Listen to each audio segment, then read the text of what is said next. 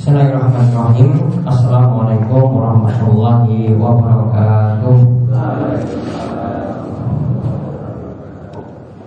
Alhamdulillahirabbil alamin, hamdan katsiran thayyiban mubarakan fihi kama yuhibbu rabbuna wa yarda.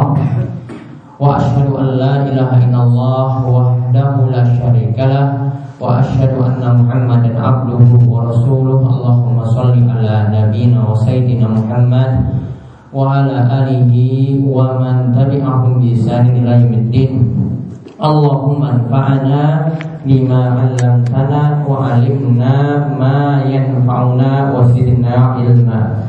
Allahumma inna na'udzubika minal ajzi wal jubni. Baik, Bapak-bapak, para jamaah kajian minggu pagi yang semoga selalu dirahmati dan diberkahi oleh Allah Subhanahu wa taala. Alhamdulillah, kita bersyukur kehadiran Allah, berkat pertolongan Allah, berkat kemudahan dari Allah Subhanahu wa taala, sehingga pada kesempatan Ahad pagi seperti ini kita dapat melanjutkan kembali kajian rutin kita untuk membaca ayat-ayat Al-Quran atau melihat hadis-hadis Nabi Sallallahu Alaihi Wasallam, yang dimana kita bertujuan untuk mendekatkan diri pada Allah, memudahkan kita untuk melakukan ibadah, memudahkan kita untuk menjauhi hal-hal yang dilarang, dan membuat kita semakin dekat dengan Allah Subhanahu wa taala. Dan kita mohon pada Allah, mungkin Allah memberikan kita ilmu yang bermanfaat, kita pun diberikan taufik dan hidayah untuk beramal soleh, kita pun diberi kemudahan untuk menjauhi hal-hal yang diharamkan, dan mudah-mudahan kita istiqomah sampai maut nanti akan menjemput kita. Baik, para jamaah, alhamdulillah kali ini kita akan melanjutkan kembali. Ini adalah pertemuan ke-15 dari pembahasan kita dari kitab Al-Kabair karya Imam Dzahabi rahimahullah, yang dimana beliau mengangkat beberapa dosa besar yang sering terjadi di tengah-tengah masyarakat. Ya, ini yang terjadi di tengah-tengah masyarakat beliau, namun ini juga berlaku di tengah-tengah kita, karena dosa besar ya itu amat banyak dan hampir serupa dari zaman ke zaman. Dan kita lihat saat ini pembahasan dosa besar nomor 12, melanjutkan pembahasan sebelumnya. Sebelumnya kita telah mengupas 2 ayat. Kali ini kita akan melihat lanjutan dari dosa besar 12 yang beliau beri judul sebagian zina lebih besar dosanya dari sebagian lainnya. Sebagian zina itu lebih besar dosanya daripada sebagian lainnya.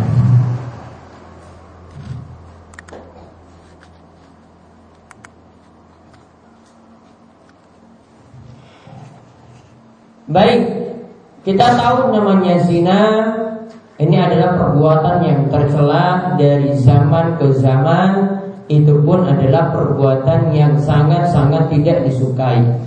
Bahkan ada kisah ya, hewan pun itu sangat benci dengan perbuatan zina. Pernah ya di zaman dulu diceritakan oleh ulama bahwa ada seekor kera, ya sebangsa monyet seperti itu, dia selingkuh dengan ya kera yang lain.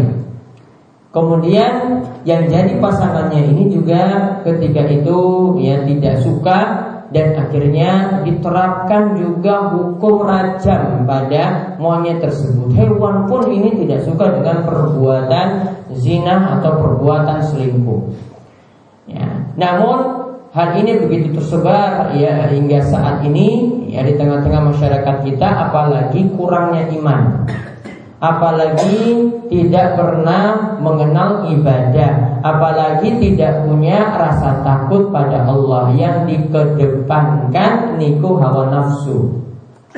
Kalau sudah dikedepankan demikian, maka sudah tidak ambil peduli lagi mana yang halal ya mana yang haram. Sepenting hawa nafsunya itu disenangkan, yang penting hawa nafsunya itu dituruti, akhirnya menjerumuskan diri dalam perbuatan yang Allah sangat-sangat murkai. Kita sudah lihat dua ayat sebelumnya, surat Al-Isra ayat 32, di mana Allah katakan kita jangan dekati zina. Mendekatinya saja tidak boleh, ya, apalagi sampai melakukan zina. Yang kedua, kita lihat surat Al-Furqan ayat 68. Di situ juga dijelaskan, ya, dosa zina itu setelah disebutkan dosa berbuat syirik, lalu disebutkan di akhir ayat, ya, di ayat 68, wa may yaf'al dzalika yalqa asama. Siapa yang tega berbuat zina, maka dia pantas mendapat balasan dosa. Nanti di hari kiamat dia akan mendapatkan balasan tersebut. Sekarang kita lihat dua dalil, ya, dari surat An-Nur. Dua dalil saking surat An-Nur. Surat An-Nur ini kalau bapak-bapak itu pelajari, ya, surat ini itu berisi pembahasan aslinya, pembahasan tentang Aisyah, sahabat Aisyah, istri Nabi SAW yang dituduh selingkuh. Jadi orang-orang itu menuduh, ya, orang ini selingkuh. Dan yang namanya tuduhan dari zaman ke zaman itu selalu ada.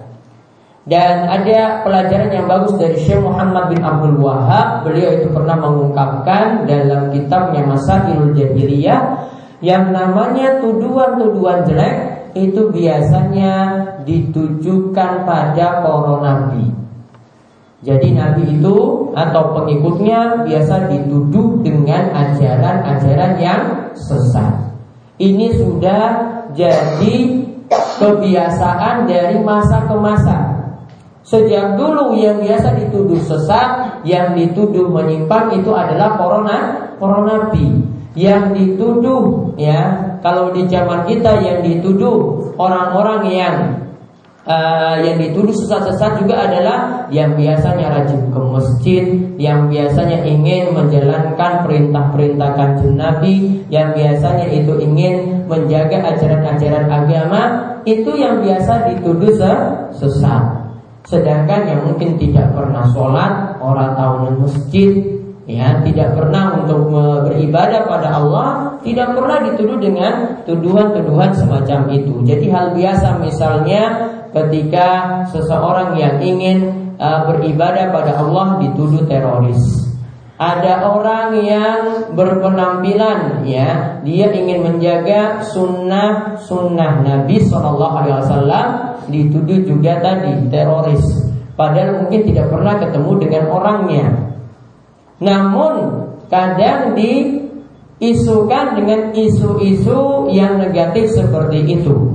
Ya, ini sudah menjadi tradisi dari masa ke masa. Setiap orang yang ingin berpegang teguh pada agama selalu dicap-cap dengan gelaran sing elek, gelaran yang jelek. Ya. Ini intinya surat An-Nur ingin menjawab tuduhan-tuduhan semacam itu. Aisyah radhiyallahu anha, istri Kanjeng Nabi SAW, itu dituduh apa tadi? Selingkuh, dituduh berzina. Allah mengkonter, membantah, ya, tuduhan semacam itu. Dan kadang tuduhan itu malah menjadikan seseorang itu jadi mulia. Ada sebuah kisah di antara bayi yang bisa ngobrol. Pada hari kiamat, pada beberapa zaman yang lalu, itu ada seorang bayi, ya, ini masih dalam momongan, masih dalam gendongan. Dia ketika itu lewat dengan ibunya, lagi nenen, ya, lagi menyusui. Lewat ketika itu pertama kali bertemu dengan laki-laki cakep, ganteng, terlihat kaya. Ibunya kemudian mendoakan, ya, pada anak ini, ya Allah, jadikanlah anakku itu semisal orang itu. Ya Allah, jadikanlah anakku ini, ya, semisal orang itu. Kemudian anaknya ini yang masih dalam omongan dia katakan, Allahumma la taj'alni mislahu. Ya Allah, janganlah jadikan aku semisal dia. Ini masih omongan loh, masih nenek, tapi sudah bisa ngomong dengan izin Allah. Yang kedua, lewat orang yang sedang kena hukuman ya oleh masyarakat. Ketika itu dia dituduh, ya kemudian dia dipukul, dituduh mencuri. Berarti perbuatan mencuri sejak dulu itu tidak disukai. Dituduh mencuri dan dihukum oleh masyarakat. Ya, ketika itu anak ini dan ibunya itu lewat. Kemudian ibunya itu katakan, Allahumma la taj'al ibni mislahu. Ya Allah, janganlah jadikan putraku ini semisal orang itu. Malah bayi ini itu mengatakan, Allahumma taj'alni mislahu. Ya Allah, jadikanlah aku seperti orang itu yang tadi sedang dituduh zina, yang tadi sedang dituduh mencuri. Maka setelah itu anak ini dan ibunya ngobrol lagi. Ini ngobrol loh, lagi nenek, ini masih dalam omongan, tapi dengan izin Allah bisa ngobrol. Ibunya tanya, kok kamu tadi ketika saya doakan kamu mudah-mudahan semisal laki-laki cakep tadi, kok kamu itu malah doakan ya Allah janganlah jadikan aku semisal dia. Kemudian anak ini mengatakan, orang tadi itu adalah orang yang sombong, maka aku tidak ingin seperti orang yang sombong. Kemudian ibunya tanya lagi, terus orang yang kedua tadi yang dituduh mencuri sampai disiksa, kok kamu ingin semisal itu? Kemudian anak ini mengatakan pada ibunya, tadi orang itu disiksa itu cuma sekedar tuduhan, padahal dia sebenarnya tidak mencuri. Ya, maka aku ingin semisal orang itu. Dia difitnah, dia dituduh, namun tuduhan tadi adalah tuduhan yang tidak benar. Malah anak ini ingin jadi semisal itu. Kalau ada tuduhan dia ingin sabar, ada tuduhan dia ingin mencapai derajat mulia di sisi Allah Subhanahu wa taala.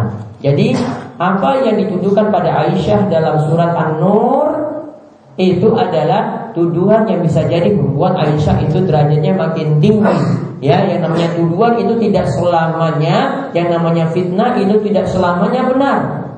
Ya, maka ya, jangan kita mudah-mudah untuk menyebarkan berita fitnah. Ini salah satu pelajaran dari surat An-Nur. Jangan mudah menyebarkan berita-berita fitnah. Ya, jarene koyong ini wong kuwi lho.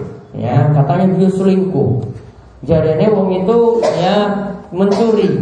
Jarene wong itu dia melakukan ini dan itu. Padahal kalau dicek beritanya ternyata tidak benar. Ada yang tidak suka, akhirnya membuat berita negatif seperti itu. Kita lihat sekarang dua ayat yang membicarakan tentang bahaya zina dari surat An-Nur. Allah berfirman, Az-zaniyatu waz-zani fajridu kulla wahidin minhuma mi'ata jaldah wala ta'khudhukum bihima ra'fatun. Lanjutannya, ra'fatun fi dinillahi in kuntum tu'minuna billahi wal yawmil akhir wal yashhad adzabahuma qa'ifatun minal mu'minin. Kita lihat terlebih dahulu surat An-Nur ayat kedua.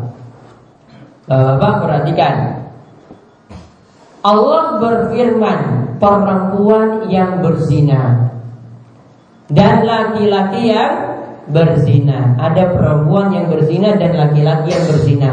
Hukumannya itu apa?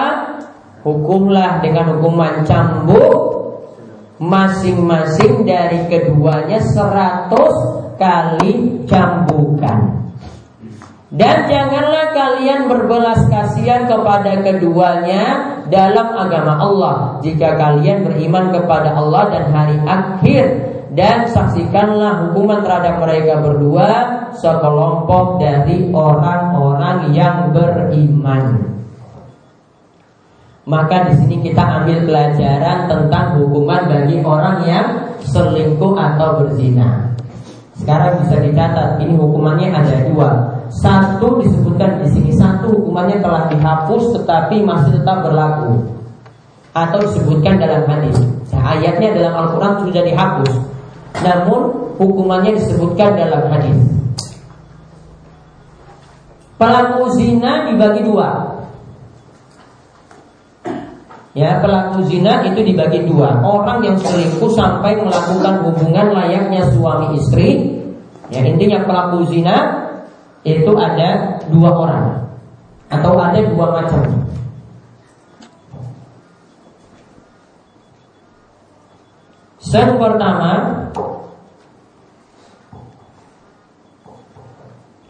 Yang pertama berzina atau selingkuh ketika belum nikah. Ya, jadi lajang karo gadis. Hukumannya adalah, ingat ya, ini kita bahas kalau sudah diterapkan hukum Islam. Kalau tidak diterapkan hukum Islam berarti tidak dilakukan secara individu, bukan orang per orang. Gak boleh Pak Kiainya lakukan, wah saya kan bisa menerapkan hukum Islam, Pak Kiainya nanti yang terapkan hukum tersebut. Tidak. Ini ketika negara telah menetapkan hukum seperti ini. Hukuman yang pertama tadi, ini tadi apa? Zinanya dilakukan oleh yang belum nikah. Lajang karo gadis. Hukumannya adalah cambuk 100 kali. Ini gak sampai mati loh, cuma cambuk 100 kali. Di sini ditekankan tadi, kalau cambuknya jangan merasa kasihan, aduh sakit tenan loh, jadi pelan-pelan saja cambuknya. Ya. Atau jangan juga terlalu berlebihan. Namun di sini pokoknya ditekankan di sini wala ta'khudhukum bihi ma'rafatun. Jangan sampai ada belas kasihan. Misalnya tadi ada yang melakukan, ini adalah eksekutornya yang menindaklanjuti hukuman rajam. Jangan dia punya perasaan, wah iki kan kancaku, wes pelan-pelan wae ini, sepenting 100. Ya, disentuh wae cambuk sampai 100. Tidak boleh. Jangan punya rasa belas kasihan fi dinillah dalam menjalankan hukum Allah seperti itu. Pokoknya hukum ini dijalankan sebagaimana normalnya. Ini yang ditekankan dalam ayat ini. Kemudian yang kedua, yang berzina sudah menikah. Yang berzina sudah menikah.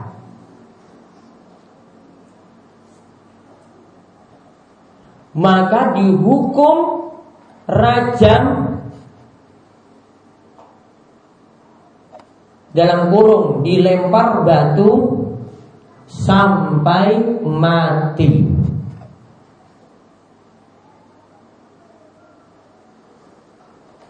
Dilempar batu sampai mati. Ini kalau diterapkan hukum Islam, lihat mana yang hukumnya lebih berat. Yang pertama apa yang kedua? Yang kedua itu apa? Dihukum rajam sampai mati. Nabi SAW mengatakan, ini disebutkan dalam hadis, la yahillu damu mri'in muslimin illa bihidat salat.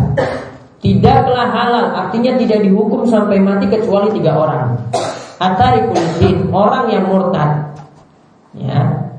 Kemudian as-sayyibuzan, orang yang sudah menikah kemudian berzina. Itu dalilnya. Kalau dalam Al-Quran dulu hukumnya ada, sudah dihapus. Hukum tadi sudah dihapus. Maksudnya bunyi ayatnya sudah dihapus, namun hukumnya harus tetap berlaku. Nah, ini menunjukkan kalau orang itu sudah merasakan nikmat nikah, lalu dia masih nekat juga berzina, berarti hukumannya lebih berat. Ini pantas, niki wajar, karena dia sudah punya tempat untuk melampiaskan syahwatnya, sudah punya tempat untuk melampiaskan nafsunya. Namun kok masih juga selingkuh, Maka kalau nekat seperti itu berarti hukumannya pantas saja lebih berat. Kemudian lihat ayat lanjutnya. Hukum ini tetap dilanjutkan, hukum ini tetap diterapkan. Ini masih ayat yang sama yang tidak disebutkan secara lengkap di dalam buku ini. Wal yashhad adzabuhuma ta'ifatum minal mu'minin. Dan tontonkanlah orang yang dihukum ini, yang dihukum cambuk tadi. Hukum cambuk tadi berlaku bagi siapa? Yang berzina belum menikah. Terapkanlah hukum cambuk tadi, tontonkanlah, artinya saksikanlah orang yang disiksa ini. Ta'ifatun minal mu'minin, dilihat, dipertontonkan pada orang-orang yang beriman. Maka bapak-bapak lihat di sini, berarti hukuman ini ditonton di halayak ramai. Kalau di Saudi Arabia setiap Jumat itu ada eksekusi. Ada yang selingkuh dieksekusi di hari Jumat. Di Arab, di alun-alun. Kalau kita itu alun-alun. Depan situ itu ada kehakiman. Dikeluarkan tadi orang-orang yang kena eksekusi. Ada yang zina, ada yang main sihir, ada yang bunuh orang lain. Dieksekusi pada hari Jumat. Diumumkan ke masyarakat, ini sebentar lagi orang-orang yang jahat-jahat ini akan dieksekusi. Ditonton. Apa tujuannya? Kenapa ayat ini kok menyebutkan seperti itu? Dan penerapan hukum Islam kalau disiksa kok di depan umum? Kenapa? Bapak-bapak, biar yang lain itu apa? Jerah. Orang-orang lihat, wah kalau saya bunuh orang lain berarti hukumannya seperti itu. Kalau saya melakukan sihir, santet misalnya, hukumannya juga mati. Kalau saya itu berzina, saya kena hukuman cambuk atau enggak hukuman rajam.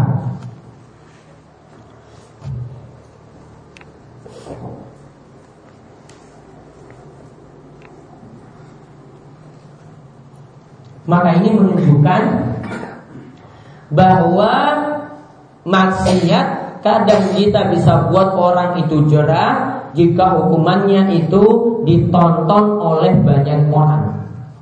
Jadi nanti yang lihat-lihat ini semuanya masyarakat yang lihat pasti tidak mau melakukan maksiat atau dosa semacam itu, tidak mau membunuh, tidak mau melakukan perbuatan sihir, juga tidak mau melakukan zina.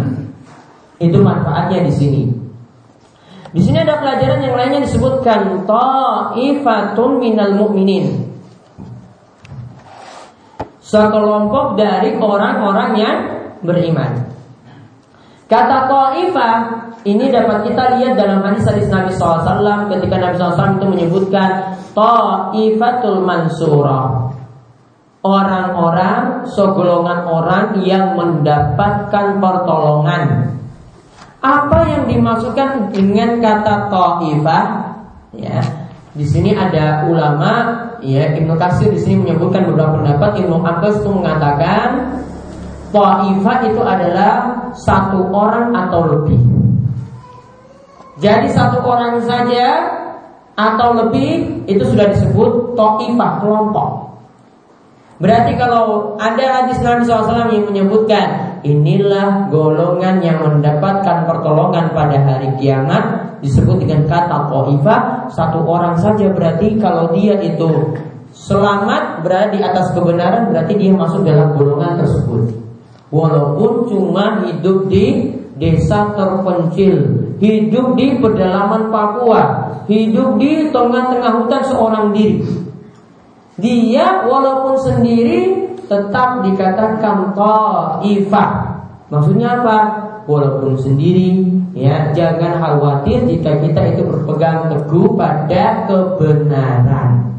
Walaupun satu orang, selama kita sama mengikuti ajaran Nabi Sallallahu Alaihi Wasallam atau para sahabat, tetap masuk golongan yang selamat. Tidak mesti banyak-banyak.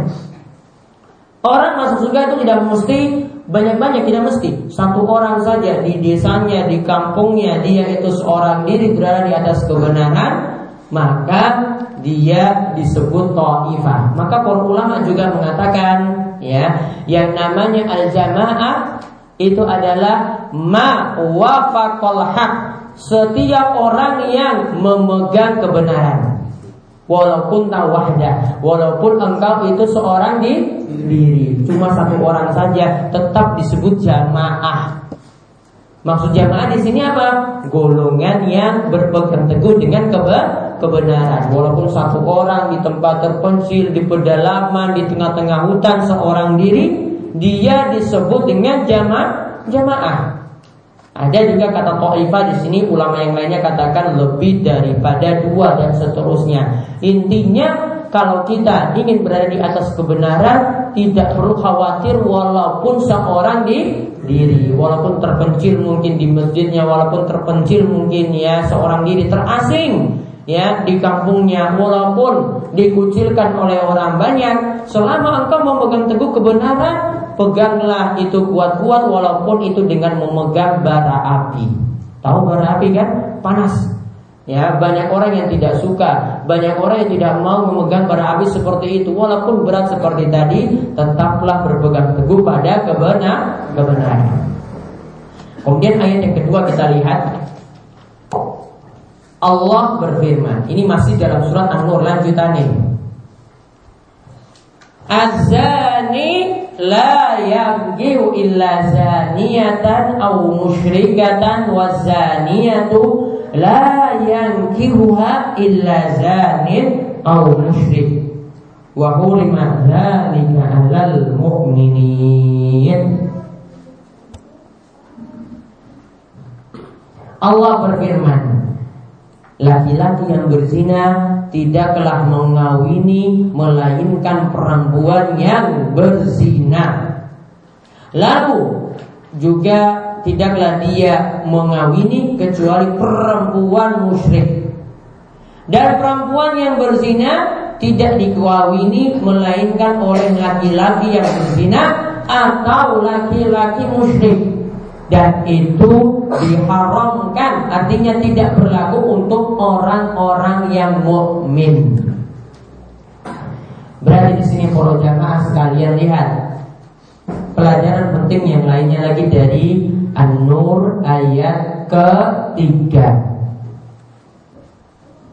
Jika orang yang berzina di luar nikah, nego ingin dikawinkan, ingin dinikahkan, ya, maka sekarang bisa catat, ini juga penting. Yang berzina itu boleh menikah jika memenuhi dua syarat.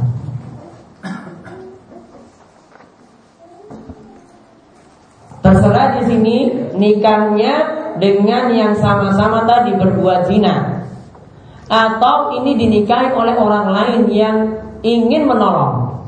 Mungkin laki-lakinya yang selingkuh itu kabur, lari ke Sumatera, tidak mau tanggung jawab, pergi. Pokoknya dua syarat ini dipenuhi.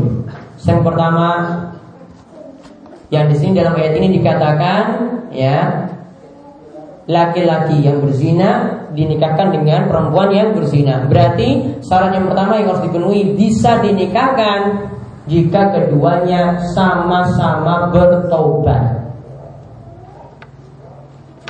Yang berzina laki-lakinya tadi bertaubat, sang perempuan yang berzina juga bertaubat. Dan ayat ini kata Ibnu Katsir maknanya itu bukan dinikahkan. Artinya di sini, ya, ayat ini dikatakan perempuan yang berzina dengan menikah dengan laki-laki yang berzina, ini bukan maksudnya menikah. Namun yang dimaksudkan di sini, mereka waktu melakukan hubungan intim memang wajar. Ya, mereka ketika selingkuh tadi, pantas saja laki-laki yang berzina itu dapat perempuan yang berzina. Namun kalau dinikahkan harus keduanya sama-sama bertobat. Tobat dulu. Kemudian syarat yang kedua, wanita yang dinikahi telah melakukan istibra'. Ini istilah. telah melakukan istibra. Istibra itu artinya membuktikan kosongnya rahim. Dan kosongnya rahim berarti dibuktikan dengan dua cara. Yang pertama, tunggu perempuan ini sampai bayinya keluar, lahir. Yang kedua,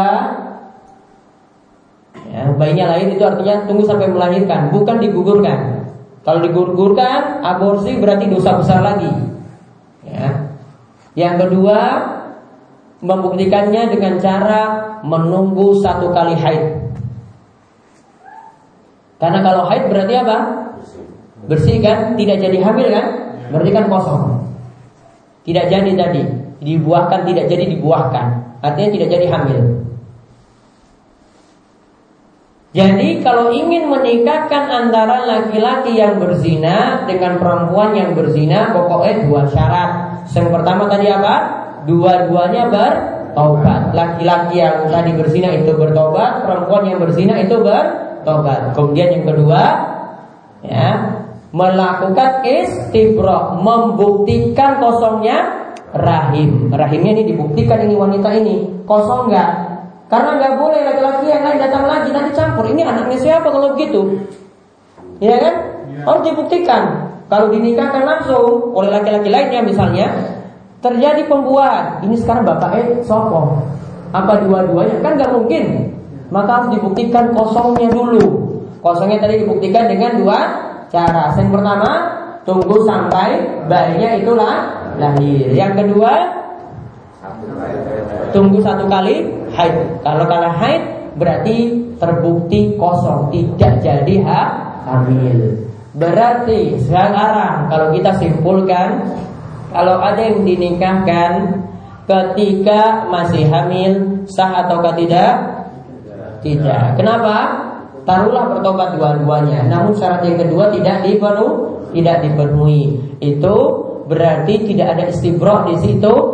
Artinya kalau dinikahkan berarti syarat yang kedua ini tidak dipenuhi. Padahal ada hadis yang menyebutkan demikian. Nabi SAW itu mengatakan, la tuta'u hamilun hatta tada' wa la ghairu zati hamlin hatta tahidha haidatan. Janganlah wanita yang hamil itu disetubuhi, maksudnya dinikahi, hingga ia melahirkan.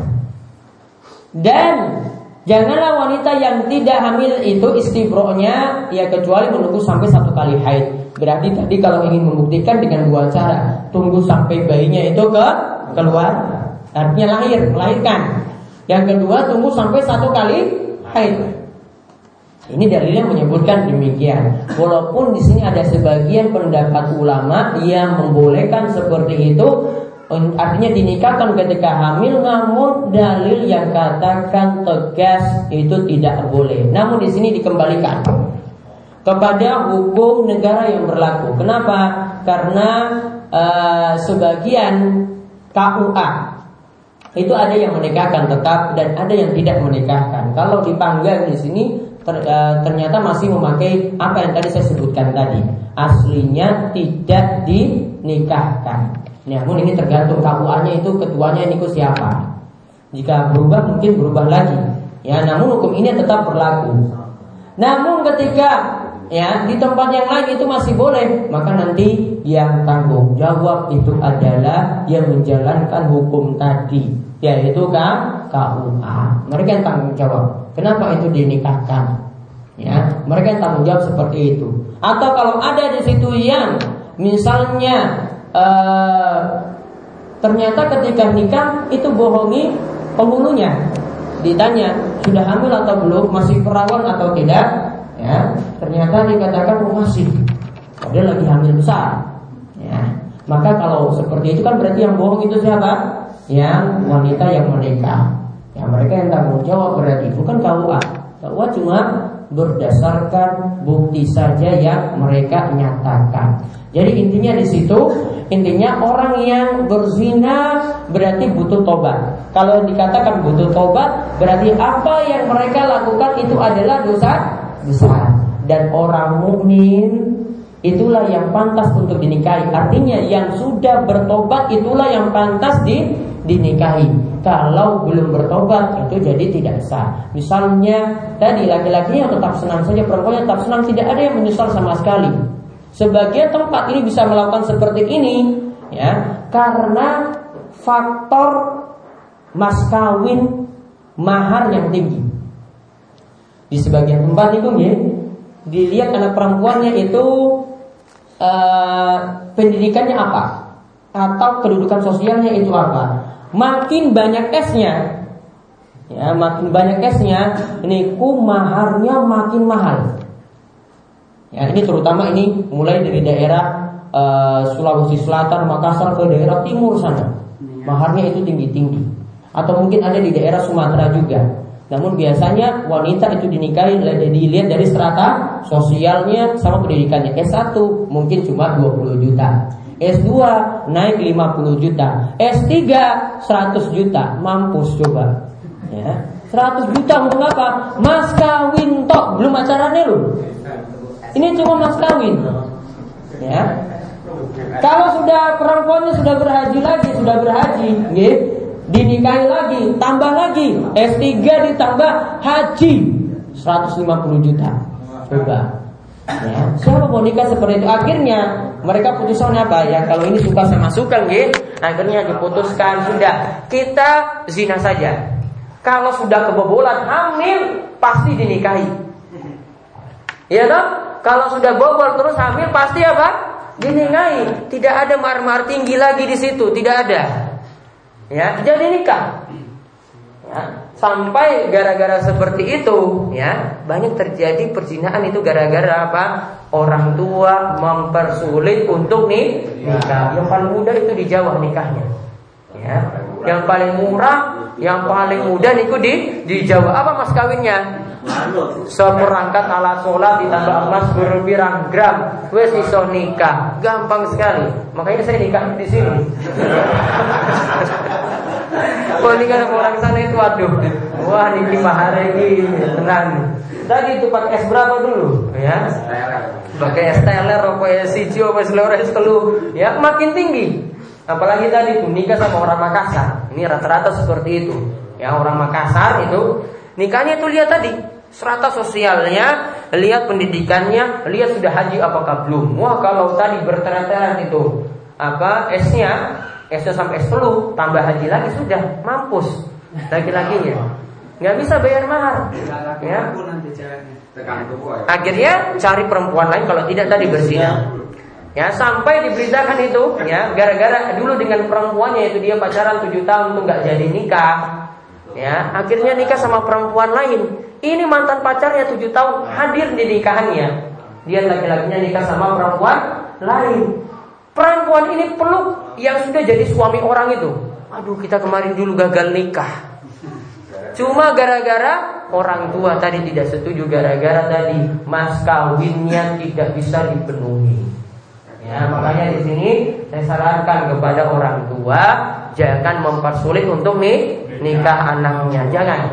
Ya, ini kalau persulit seperti tadi coba lihat. Ini banyak terjadi perselingkuhan tuh gara-gara itu loh. Enggak disetujui sudah kita cari jalan lain saja. Jalan lain akhirnya main kemudian sudah hamil. Sudah hamil apa? Enggak mungkin orang tua enggak nikahi. Malu. Sudah keduluan malu kan? Sudah malu sudah dinikahi. Pasti jadi nikah ketika itu. Ya, makanya di sini kadang perbuatan zina itu juga ada faktor dari orang tua. Kadang juga ada faktor orang tua itu mempersulit untuk nikah. Maka kalau ada yang bisa dibuat mudah, jangan dipersulit. Ya, namun di sini tentu saja kita mesti didik anak perempuan kita terutama ini dengan baik, jaga mereka itu baik-baik. Ingat, orang yang menyantuni anak perempuan itu bisa menyelamatkan dia dari siksa neraka dan juga bisa membuatkan dia masuk surga. Ada seorang wanita yang pernah datang ke Aisyah radhiyallahu anha. Datang ke Aisyah ngemis-ngemis. Dia bawa anak perempuannya. Anak perempuan 2 lagi bawa. Aisyah ketika itu di rumah cuma punya 1 butir kurma. Saking miskinnya loh istri Nabi. Saking miskinnya itu istri kepala negara. Cuma di rumah punya apa? 1 kurma. Datang orang tadi datang, Aisyah tetap beri. Ini maaf, saya cuma punya 1 butir kurma. Anaknya 2, wanita 1, ibunya 1, dikasih 1 kurma. Meskipun ibunya tadi butuh, ya, ibunya itu serahkan kepada 2 anaknya, dibagi 2 lagi. Coba dibagi 2, ibunya nggak makan apa-apa. Kemudian diceritakan pada Nabi SAW, wahai Nabi SAW, saya tadi dapati wanita, dia ngemis-ngemis di rumah, minta bantuan. Saya cuma punya 1 butir kurma. Lalu saya serahkan 1 butir kurma tadi kepada wanita tersebut. Dia tidak dapat apa-apa. Dia bagi butir kurmanya itu jadi berapa? 2. Dapat separuh-separuh. Kemudian Nabi SAW itu mengatakan, gara-gara menyayangi anak perempuan seperti ini, wanita tadi masuk surga. Dalam riwayat lain dikatakan, ya, ada ketika itu, ya, ada wanita datang lagi bawa 2 anak perempuannya. Satu wanita itu tadi minta juga pada Aisyah, minta bantuan. Aisyah kasih 3 butir kurma. 2 anaknya dibagi satu-satu masing-masing. Kemudian 1 butir kurma, ibunya mau makan. Ketika mau makan, ternyata anaknya rengek-rengek lagi. Mbok, aku jaluk sik kurmane kuwi lho. Akhirnya ibunya kasih lagi kepada anaknya yang minta tadi. Maka dikatakan dalam hadis itu, ya, diceritakan pada Nabi SAW kisahnya tadi. Nabi katakan, gara-gara ibunya tadi begitu menyayangi anak perempuannya, menyebabkan dia selamat dari siksa neraka. Jadi kalau orang itu menyayangi anak perempuan, didik baik-baik, berarti bisa memasukkan dia dalam surga atau bisa menyelamatkan dia dari siksa neraka. Dan ini sekaligus menjadi dalil bahagia sekali orang yang memiliki anak perempuan dan dia didik dengan baik, jaga baik-baik, didik dengan baik, jadikan anak tersebut wanita yang soleha, jadikan anak tersebut berbakti pada Allah, jadikan anak tersebut itu taat pada orang tua, maka itu jalan menuju surga dan diselamatkan dari siksa neraka. Dan mudah-mudahan Allah Subhanahu wa taala menganugerahkan kepada kita anak-anak yang soleh-soleha, kita pun dijauhkan dari perbuatan-perbuatan dosa dan dimudahkan untuk masuk surga. Ya, kemauan yang kita bahas untuk pagi ini. Monggo jika ada pertanyaan sebelum kita tutup, kami persilahkan. Ini Pak Yadi. Assalamualaikum warahmatullahi wabarakatuh. Waalaikumsalam warahmatullahi wabarakatuh. Terima kasih banyak dengan orang yang boleh dinikah dengan syarat tadi. Yang kita ambil adalah yaitu dengan dinikahi telah melakukan istibro, ya. Istibro, ya. Istibro yang yaitu dengan menunggu sampai lahir. Ya. Ini berarti dari anak yang lahir tadi, ya, nanti status walinya ini bagaimana? Status wali anak hasil zina tadi, ya. Yang yaitu misalnya anak perempuan, ya, anak perempuan. Kemudian nanti bagaimana atau ketika anak itu akan menikah. Ketika anak itu akan menikah. Baik. Ya, itu status anak hasil zina, berarti yang ditanyakan itu. Nabi SAW itu mengatakan, al-waladu lil firash walil ahiri al-hajaru. Anak itu dinasabkan kepada pemilik ranjang, sedangkan laki-laki yang menzinai itu hanya mendapatkan kerugian. Hadis ini itu dipahami, anak hasil zina itu berarti anak yang disandarkan kepada pemilik ranjang. Kalau orang sudah menikah, maka ini kan jadi pemilik ranjang yang sah. Ya toh? Ini jadi pemilik ranjang yang sah. Kalau belum menikah terus zina, terus siapa yang jadi pemilik ranjangnya? Yang jadi pemilik ranjangnya nikuseng perempuan. Berarti anak ini cuma disandarkan, dikatakan anak ibunya. Berarti lahir anak tanpa bapak. Bapak biologisnya tadi dikatakan itu bapak biologismu. Namun secara hukum itu bukan jadi walimu, berarti tidak bisa jadi wali nikah.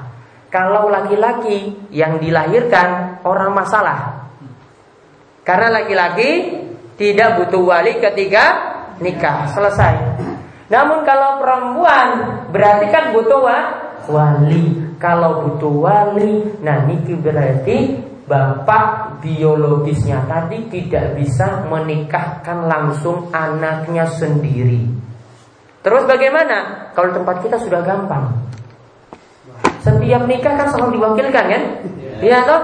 Kadang kan orang lancar kan, rata-rata itu diwakilkan, ya sudah diwakilkan sama KUA. Ya, di sini nggak kelihatan. Namun kalau bapaknya itu yang ngotot, pokoknya saya yang nikahkan anak saya sendiri, tidak bisa. Ya, harus diserahkan pada wali hakim. Wali hakim di negeri kita itu KUA. Itu yang jadi. Namun kalau di sini tidak nampak. Kenapa?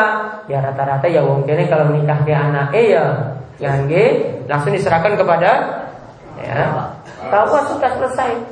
Ya, diserahkan nanti itu yang nikahkan sudah. Ya, mungkin nggak kelihatan. Namun kalau ngotot pokoknya dia tidak bisa jadi wali. Intinya di sini berarti perwaliannya dikatakan kepada ibunya, dinasabkan pada ibunya. Ini anak ibunya. Lalu kalau bapaknya gimana? Tidak dianggap. Ya, tidak dianggap. Kalau tetap nekat untuk menikahkan berarti statusnya lagi zina berikutnya. Karena tidak sah kan? Tidak sah. Berarti statusnya ujung-ujungnya zina lagi. Jadi satu perbuatan zina bisa mengantarkan pada perbuatan zina yang lainnya. Itu ingat, satu perbuatan zina itu bisa menggeret seorang itu pada perbuatan zina yang lainnya. Pernah Ibnu Jauzi itu menerangkan, ada seorang wanita, ini wanita nakal. Dia saking sering ya, dia itu suaminya itu biasanya pergi ke jauh-jauh kerja. Ini hati-hati kalau pergi jauh-jauh, suami pergi jauh-jauh kerja. Perempuan kalau ditinggal seorang diri itu bahaya. Ini pergi jauh-jauh, perempuan ini ketika suaminya pergi biasa didatangi oleh laki-laki terus gonta-ganti sampai hamil. Akhirnya ketika hamil, ya mau melahirkan, dia bawa anaknya ini pergi ke simbahnya. Simbahnya ini yang ngasuh anak ini sampai besar, anak laki-laki sampai gede. Kemudian ketika besar, wanita ini karena tadi nafsunya itu tinggi, coba dia naksir juga sama anaknya sendiri loh. Dia katakan sama simbahnya, "Mbah, sekarang saya jujur, saya mau berzina dengan anak itu." Akhirnya karena mbahnya nggak bisa ini nasihati, dipaksa, akhirnya dia mengatur, akhirnya bisa berhubungan antara laki-laki ini yang anaknya sendiri itu dengan ibunya. Terjadilah perzinahan lagi. Zina pertama kan, lanjut ke zina yang kedua dengan anaknya sendiri, lahir anak perempuan. Anak perempuan ini sampai besar, akhirnya apa? Disukai sama yang tadi jadi anaknya laki-laki. Dan ibunya ini tadi bilang, ya, saya pingin anak saya ini dinikahkan dengan anak saya yang putri. Zina lagi. Berapa kali zina berarti? 3. Luar biasa. Ini dalam sejarah yang sangat menakjubkan, perzinahan beruntun. Yang bukan kecelakaan beruntun ini, perzinahan beruntun. Coba lihat tadi, satu zina mengantarkan sampai 3 zina. Luar biasa rusaknya. Dan ini nasabnya jadi rusak. Sekarang nasabnya jadi bagaimana coba? Ya, mau disandarkan pada siapa? Tidak bisa. Nggak jelas apa-apa di sini. Jadi yang namanya zina itu berarti merusak keturunan, merusak nasab. Jadi nggak jelas ini bapaknya siapa. Makanya kalau di barat sana itu melegalkan perzinahan seperti ini, lihat saja mereka di sana tantanan nasabnya itu rusak. Keturunan siapa itu nggak jelas. Gara-gara apa? Semuanya dari hasil zina, semuanya dari hasil selingkuh. Maka jangan tiru-tiru budaya sana yang namanya seks bebas itu dilegalkan. Ya, kita tidak seperti itu. Kita ini adalah umat beragama, tahu aturan Allah, tahu aturan agama. Sehingga itu yang harus kita ikuti. Nah, ikut saya pertanyaan yang tadi yang dijelaskan. Masih ini untuk yang wali tadi. Kalau tadi kan itu niat wali hakim ya. Nggih. Tapi kalau misalnya kalau sini kan diwakili. Bukan wali hakim, matur pada KUA. Tapi atas nama bapaknya. Gimana? Nah itu, karena sudah atas nama bapaknya ya sudah berarti masalah. Ya, artinya di sini sebenarnya tetap juga seperti itu masalah. Namun itu masih lebih ringan dibandingkan bapaknya nikahkan langsung. Artinya itu yang nikahkan. Namun KUA-nya kalau tahu seperti itu ya, kalau tahu ya, maka dia tidak pakai kata-kata mewakilkan, namun langsung saya nikahkan. Kalau mau seperti itu, kalau tahu, kalau tidak tahu ya, kan KUA juga kan sebenarnya tidak tahu kan? Tidak tahu. Ya bapaknya serahkan langsung. Namun ini masih lebih ringan dibandingkan bapaknya nikahi langsung. Allahu Akbar. Ada lagi? Ya Pak. Ada dua yang saya tanyakan. Ada tentang hukum cambuk. Itu yang saya tanyakan, apakah itu juga walaupun sudah dilakukan hukum cambuk itu hukum Allah tetap berlaku. Kemudian yang kedua, misalkan si A dengan si B jelas-jelas ini melakukan perzinahan. Sekarang ini malah tren perzinahan, apalagi di kota-kota besar. Si A dengan B terus jelas melakukan perzinahan, terus itu sudah hamil. Dalam hukum kompilasi Islam itu, kalau toh itu benar-benar si A dan si B itu masih bisa dinikahkan. Kemudian hasil itu misalkan perempuan ini masih bisa berhak menjadi wali. Betul atau salah? Kalau yang kedua tadi sudah saya jelaskan ya. Kalau kita lihat di dalam dalil Al-Quran atau hadis, syarat dua tadi harus dipenuhi. Ini yang lebih tepat dalam masalah ini. Jadi kalau pernyataan seperti itu saya anggap keliru ya, jadi itu tidaklah tepat. Kemudian yang pertama tadi, apakah hukum cambuk tetap berlaku? Tadi saya katakan kalau negara menerapkan hukum cambuk, berarti kalau diterapkan hukum cambuk berlaku. Ya. Namun di sini masalah yang berikutnya, apakah orang yang berzina tadi itu mesti ngaku-ngaku kepada negara ataukah dia cukup bertobat?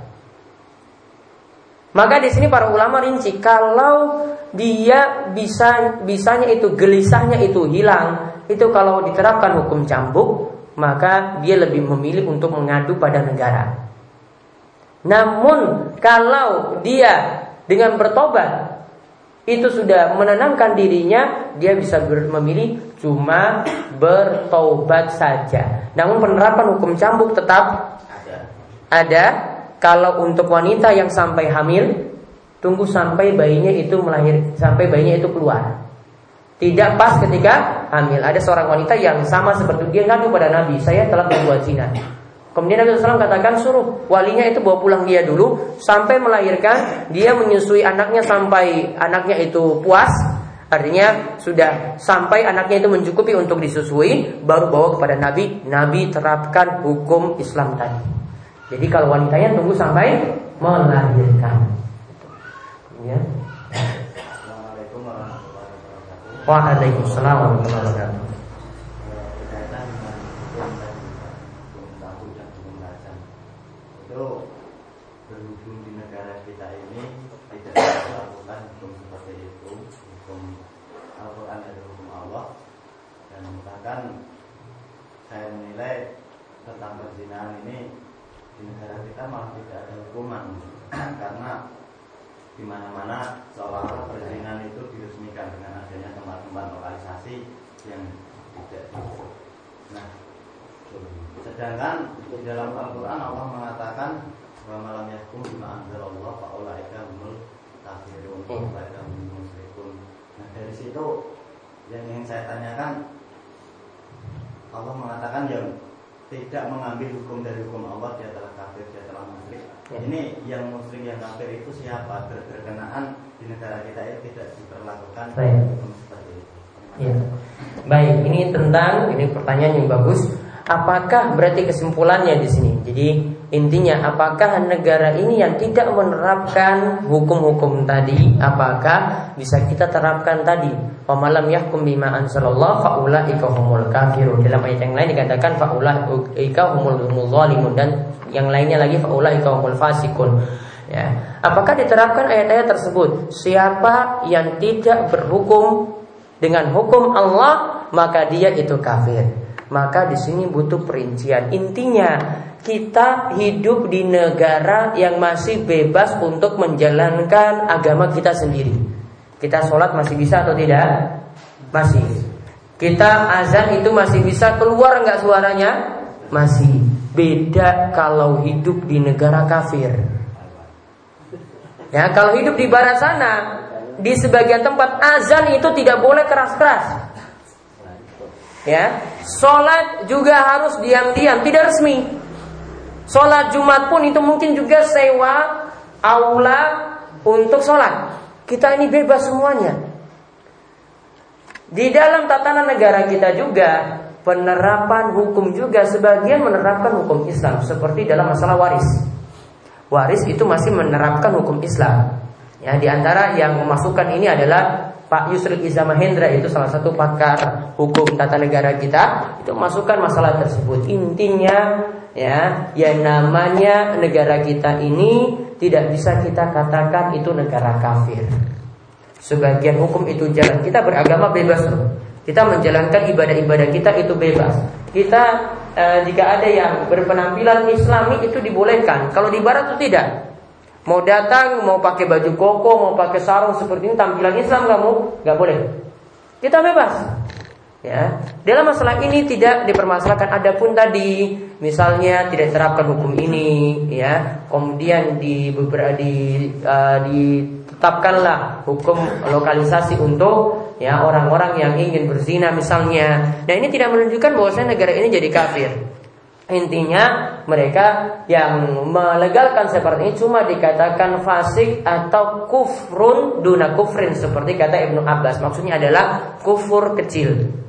Ya, selama mereka itu menganggap hukum Islam itu tetap baik, ya, maka mereka berarti tetap dikatakan sebagai seorang muslim. Adapun kalau sampai menganggap bahwasanya semua hukum Islam ini semuanya ya, bukan satu-satu saja, semuanya tidak boleh diterapkan, semua hukum Islam itu tidak baik, maka pantas ketika itu baru dikatakan kafir. Namun tidak bisa diterapkan untuk negara ini, ya, tidak bisa diterapkan untuk negara ini. Karena apa tadi? Kita masih menjalankan agama dengan bebas. Kita masih sholat itu bebas. Kita masih kumandangkan azan itu bebas. Ya, walaupun memang dalam beberapa sisi, misalnya zina tidak ada hukumnya memang di sini, ya. Yang penting suka sama suka. Kecuali kalau yang suaminya misalnya lihat istrinya selingkuh, dia lapor, ini tindak perselingkuhan, itu baru kena. Namun kalau misalnya anak muda itu zina, ya, anak sekolahan itu berzina, tidak diterapkan hukum. Karena apa? Dasarnya itu suka sama suka. Namun kalau di situ dipaksa, diperkosa misalnya, baru ada hukum. Ya. Intinya di sini kita mau menghukumi negara ini, kita hidup di negara yang masih baik. Ya, halal haram masih diperhatikan di sini. Ada label halal dari negara kita MUI. Masih terapkan siar-siar yang tadi kita masih bebas jalani. Kurban masih bisa kita jalani bebas. Kalau di Singapura, kurban saja nggak boleh loh. Nyembeli saja tidak boleh. Maka mereka kadang untuk berkurban itu mesti transfer uang ke tanah air, mesti transfer uang ke Indonesia. Kalau itu orang-orang Indonesia, transfer uang ke Indonesia supaya bisa ikut ibadah kurban. Kurban saja sulit. Kita bebas membeli loh. Kita bebas kalau mau makan ayam sudah potong sudah. Sana nggak boleh. Walaupun bukan untuk kurban. Ya, alhamdulillah negara kita masih bolehkan seperti itu. Kita tidak dipermasalahkan. Jadi intinya di sini kesimpulannya, kita tidak perlu yang hukum-hukumi negara kita itu sebagai negara kafir. Kita hidup di negara yang insya Allah ini adalah baik, dan kita selalu doakan untuk kebaikan bagi pemimpin kita dan juga kebaikan bagi negara ini. Dan dikemauan dia untuk pembahasan kita kali ini, dan mudah-mudahan manfaat. Dan kami tutup majelis ini dengan doa kafaratul majelis. Subhanallahumma bihamdika asyhadu an la ilaha illa anta astaghfiruka wa atubu ilaik. Mudah-mudahan kita terus diberi kesehatan, diberi umur yang barokah, sehingga mudah untuk melakukan amalan-amalan soleh. Satu hal yang kami ingatkan, nanti untuk puasa Asyura, puasa Asyura nanti jatuh hari Seninnya. Tapi kita disunahkan puasanya 2 hari. Ya, jadi hari Minggu kali hari Senin, tanggal 2 kali tanggal 3. Nanti minggu depan, ya, minggu depannya. Ya, tanggal 2 sama tanggal 3 disunahkan untuk puasa. Jadi kami sarankan untuk minggu depan ya bisa puasa. Nanti insya Allah akan disiapkan buka puasa di pesantren. Begitu juga tanggal 3-nya juga kami juga anjurkan untuk para jamaah puasa. Nanti juga ada buka puasa di pesantren ketika itu. Ini kemauan kita tutup. Assalamualaikum warahmatullahi wabarakatuh.